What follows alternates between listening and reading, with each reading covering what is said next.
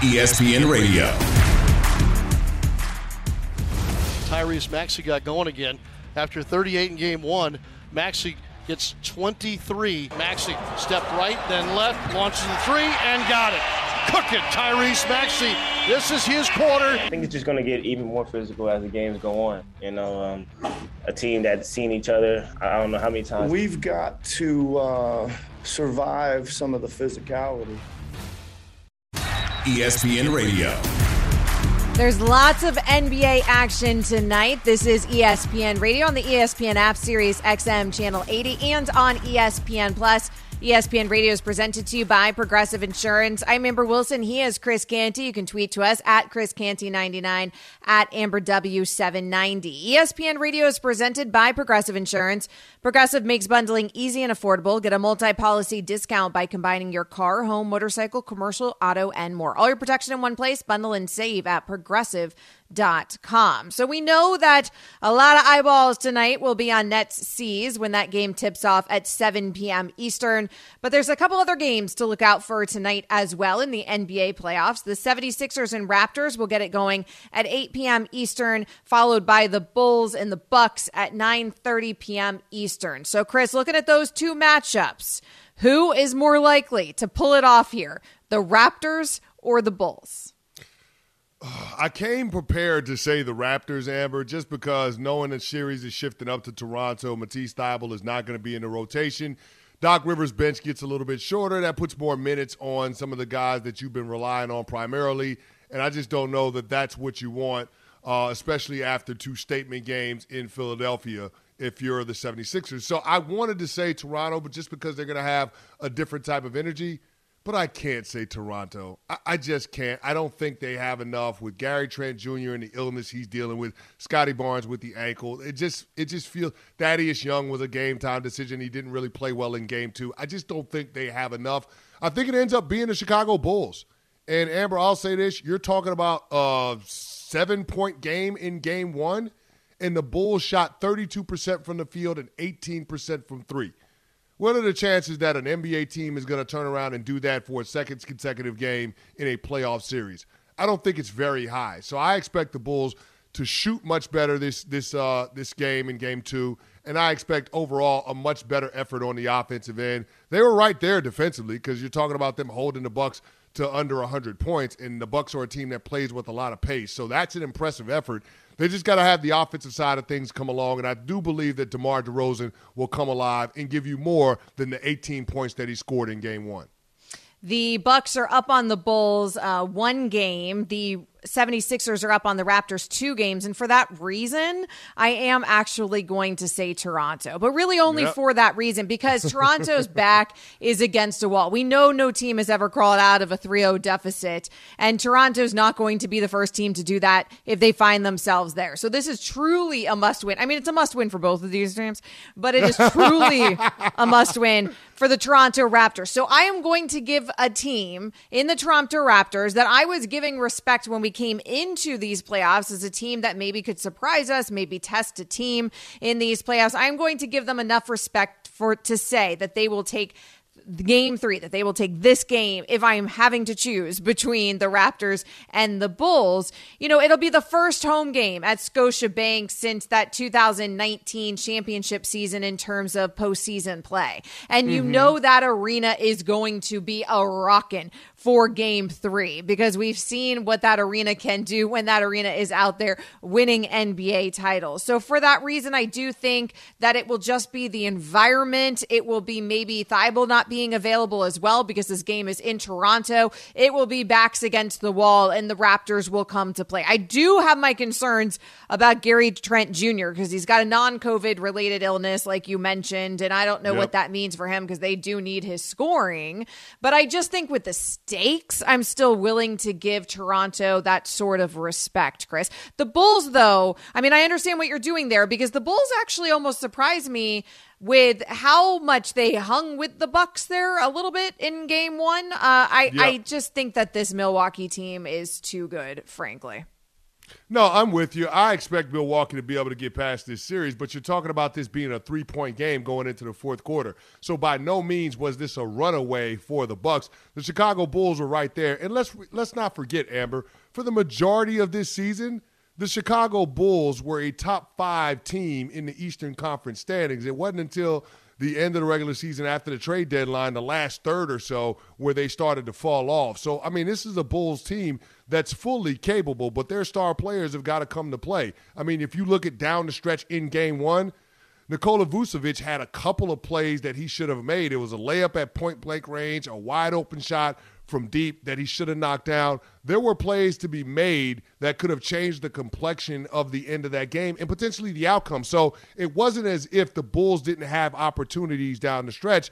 They just couldn't take advantage of them because it seemed like the lid was on the baskets for them for the entire night. So I just think the Bulls have more firepower to keep pace with what the Milwaukee Bucks have in comparison to the Toronto Raptors, trying to match what Joel Embiid, James Harden, Tobias Harris, and Tyrese Maxey have been doing in the postseason. So that's the reason why I would lean toward the Chicago Bulls. But let me be clear about one thing, Amber. I don't think the Bulls or the Raptors are going to have a chance to make it out of this round. That's not going to happen. Like, this is all about trying to see what the Milwaukee Bucks and what the Philadelphia 76ers can glean from these two series. What kind of things can they work on and improve on as they get ready to take a step up in class in competition, because that's what's going to be waiting for them in the second round. For the Bucks, it's going to be the winner of the Celtics and the Nets, and for the Philadelphia 76ers, most likely it's going to be the Miami Heat. So that's what I want to see. That's what I'm waiting on, what it ultimately looks like in terms of how these teams close out these series, because that's going to go a long ways to me projecting what we can expect from them in round 2. Yeah, to be clear, we're just talking about a game in this series. And we're just talking about this game because our producer Shannon Penn set us up that we had to choose one. So that's the only reason that we're choosing here who may actually surprise us in Game 2 and Game 3, respectively. Yes. I do think Lonzo Ball being out is a huge loss for the Bulls. Was that respectively or respectfully? Respectfully. Respectfully. So Lonzo Ball, obviously, he's out for the Bulls, so that's a problem for the Bulls. But Chicago did have success against the Bucks in Game 1. They held the Bucks to less than a point per possession, with Milwaukee generating fewer assists than turnovers and giving the ball away on more than 20% of their offensive possession. So the Bulls did, to some degree, have Milwaukee figure it out in Game 1, and yet, of course, Milwaukee goes on to still win that game. And so, I think I understand that the Bulls here coming off of Game 1 do deserve a lot of credit. And I'm not saying it's outside the realm of possibility that they take Game 2. I don't know if I see either the Bulls or the Raptors winning tonight, if I'm being perfectly honest, but I just think the back's against the wall. Toronto has to get this done, man. If Toronto doesn't get this done now, then this thing is over.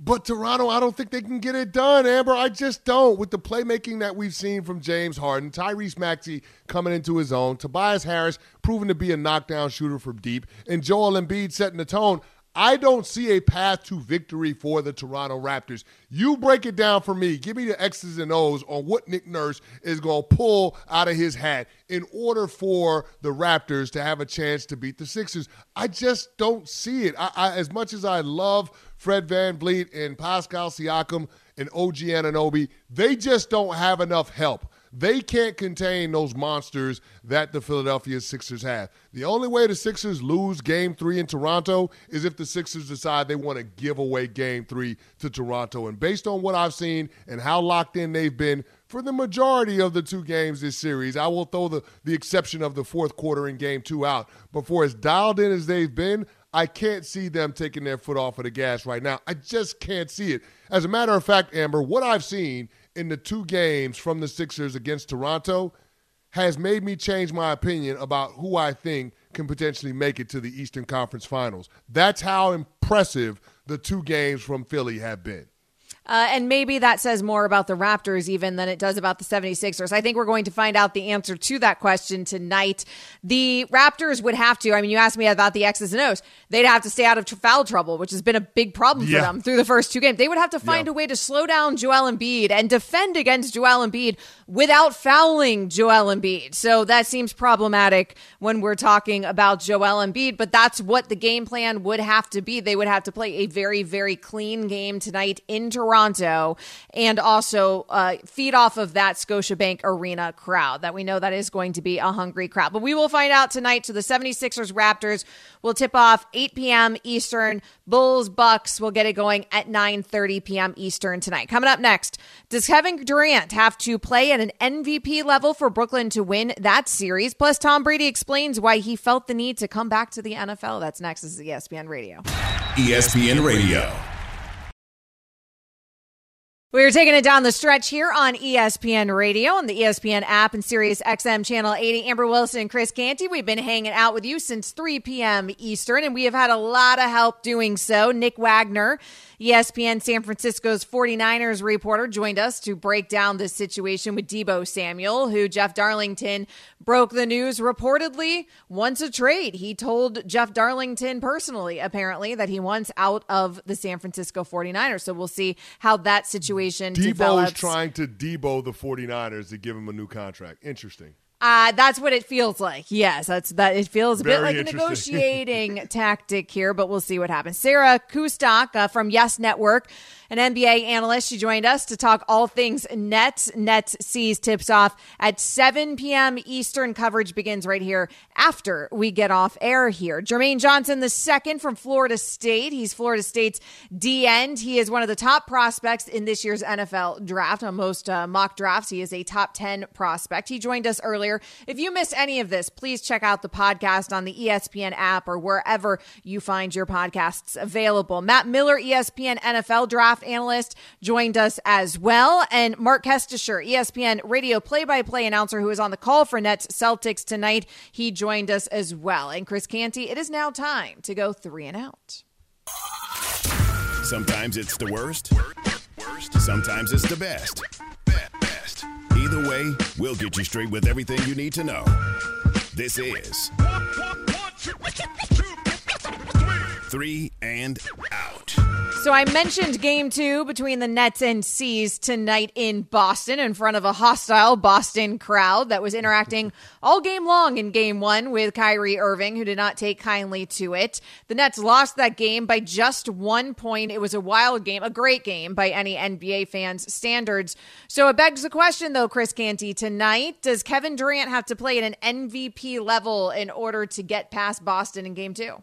Yeah, he does, Amber. I just don't know if Kyrie Irving is going to afford him that opportunity. And what I mean by that is, with the Boston Celtics fans living rent-free in Kyrie Irving's head, I'm not too sure that he doesn't use Game 2 as an opportunity to prove a point in front of the home crowd that they need to stop razzing him if they want their team to even have any remote possibility of trying to prolong this series. That means a lot of shots, a lot of volume from Kyrie on the offensive end.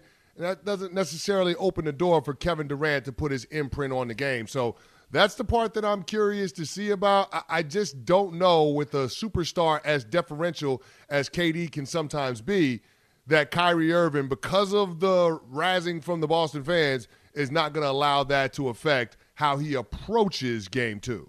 I don't think there's going to be anything deferential about KD tonight, because I think KD recognizes that he has to come to play and make a statement here, and this is going to be a statement game, I think, for the Nets in Boston. Kevin Durant in game 1, 23 points, 4 boards, 3 assists. By Kevin Durant standards, that's not good enough. They still only lost that game by 1 point with that performance from KD not being perfect. And so tonight, I think even if you get a little bit more out of KD, I don't even know if you need an MVP caliber performance from KD, frankly. If you get a little bit more from KD, I think they would have won that game, obviously, in game 1, since that game was won on a last-second shot from Jason Tatum. So you just need a little bit more. Maybe Kyrie doesn't stay flat-footed and he actually plays some defense there in the final second. Bada bing, bada boom. The Nets get a win. So I'll say he doesn't have to play at an MVP caliber level, but he has to play better than he did. Whoa. We're assuming that Kyrie Irving 40 again. That's not going to happen, Amber. It's just not. I understand. I understand that he probably is not going to happen, and those guys do seem to take turns there with their monster performances. Yeah. But I also think that you will get still a balanced game from Kyrie, even if it's not 40. Okay. I think Kyrie is still going to be motivated and come to play, if for nothing else, than to try to stick it to that Boston crowd that he seems to be so obsessed with. No hostility between Kyrie and the Boston fans, though. No hostility. Oh, well. Respectfully. Respectfully. I'll make this gesture that I can't make here on ESPN Plus if you're watching, but you all know what I was thinking about doing there. Don't worry, bosses, I did not do it. Tom Brady also did not do it in addressing anything that has to do with the rumors with Miami Dolphins. Instead, he said that he came out of retirement, Chris Canty, because I just felt like there was still a place for me on the field, quote unquote. What do you make of Tom saying that is why his retirement ended after 40 days? I will say this. Tom Brady is looking at his football mortality, and I guess he walked away from it before he wanted to. It seemed like there were a lot of other things that were in his circle that were kind of pulling him away from football. But he realized after about a month and a half that he still had more to offer the game, more to offer the Tampa Bay Buccaneers, and quite frankly, more that he wanted to accomplish. Remember, Amber, a few years ago, Tom Brady said he wanted to play till his age 45 season. Well, that would be this year. So I think that's a goal that he was serious about when everybody else laughed. And just so happens that the Tampa Bay Buccaneers are going to afford him that opportunity to come back and do it. So, yeah, I think this is probably the last dance for Tom Brady, even though he'll never tell anybody beforehand. But this is his last season. He's acknowledging he doesn't have much left in the tank, but I think you're going to get it all out of him this year, and that's what makes the Tampa Bay Buccaneers so damn dangerous going into 2022. I think it's his last season in a Tampa Bay Bucs uniform. I don't know if it's his last season. Maybe it's his last season as a player in the NFL. Maybe not his last season with a relationship with a team in the NFL when he moves down to Miami, but I digress. Let's move on to baseball. Listen, when there's smoke, there's fire, Chris Canty, and there's way too much smoke. Y'all got a quarterback. It's Tua. Y'all got Tua. Yeah. Listen, we'll see what happens here. 45-year-old Tom Brady might be the move over Tua. Listen, we'll see what happens in the future. Is a damn shame. Also, the move is in installing this pitch clock that we've seen now work so effectively in the minors. There has been a noticeable difference, Chris Canty, in pace of play since the minors have enforced pitch clocks for 132 games. Those games shortened by an average of 20 minutes across all levels compared to 335 games without timers this season. Do you like the pitch clock?